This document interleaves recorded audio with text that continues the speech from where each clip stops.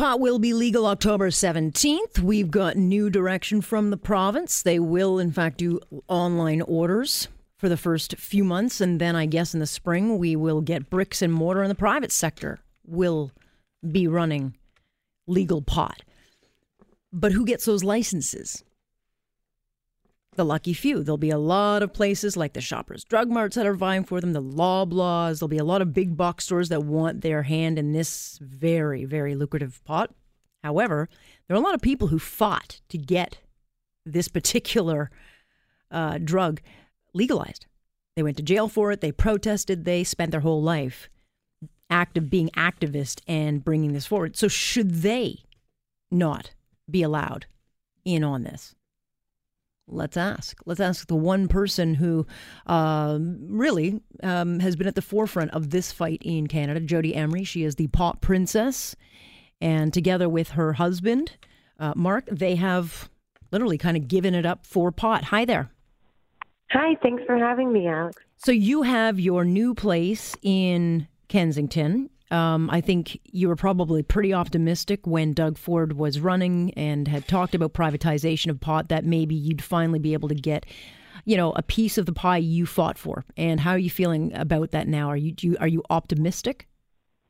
Well, I'm always trying to be optimistic because you have to take what you can get and always ask for more. There's positive to it, of course, the idea that private retail can create jobs and tax revenue rather than forcing taxpayers to finance the creation of a monopoly and bureaucracy.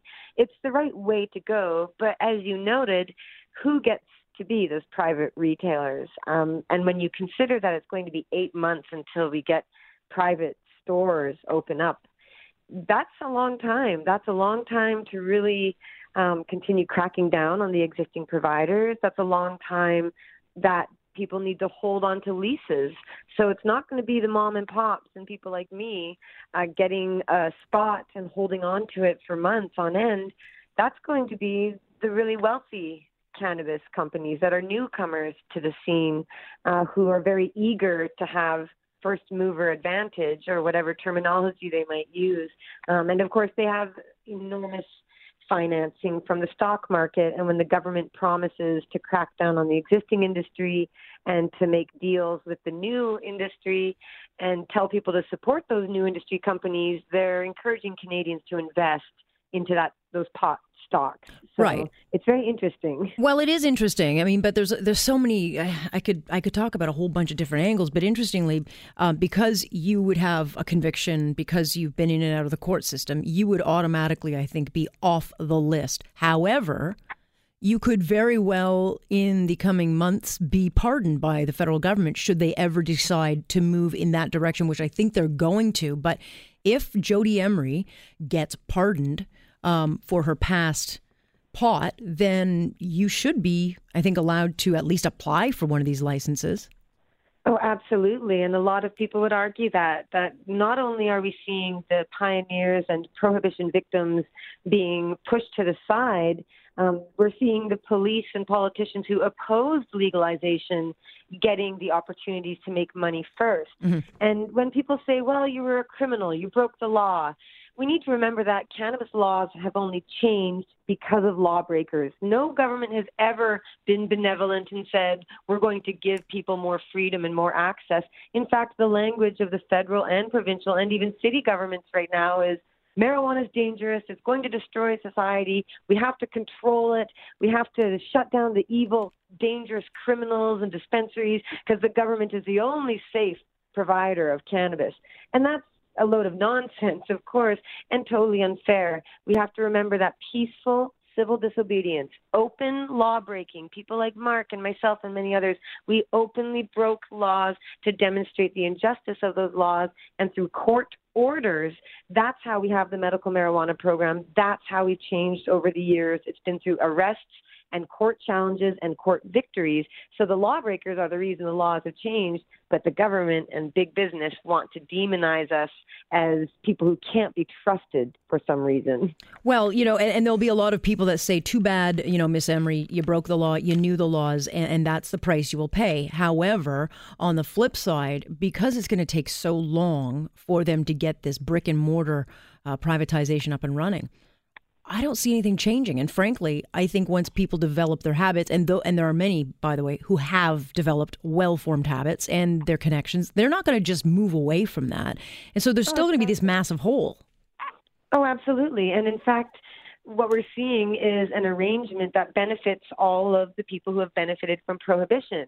Law enforcement will continue to get at least $500 million every year to go after cannabis. We've not seen any reduction announced. We've only seen promises of more money. Mm-hmm. You're going to see that the big stock market companies continue to get a lot of pumping and excitement from the government, even though they don't have an actual product, let alone a quality product to provide. And so you're seeing that the governments themselves are adding up all these taxes and fees and extra costs and bureaucracies. And all of this does a disservice to the actual cannabis consumers, the responsible adults who, as you said, already know where to get pot. Yeah. No amount of criminal law or police or tough punishments or government interference has ever been able to eliminate cannabis. What we're supposed to be legalizing is the existing industry, the people like me. And I do have to note, though, when you say pardons are possible, yeah. I bet that will happen next year. The Trudeau government will promise possession pardons to win votes. But people like me who have trafficking convictions, we're going to keep getting demonized as the big bad guys who can't be allowed in, even though, again, we helped make this legalization landscape possible. Well, it sure is going to be an interesting time. I mean, we will be telling stories right, left, and center about what is to be.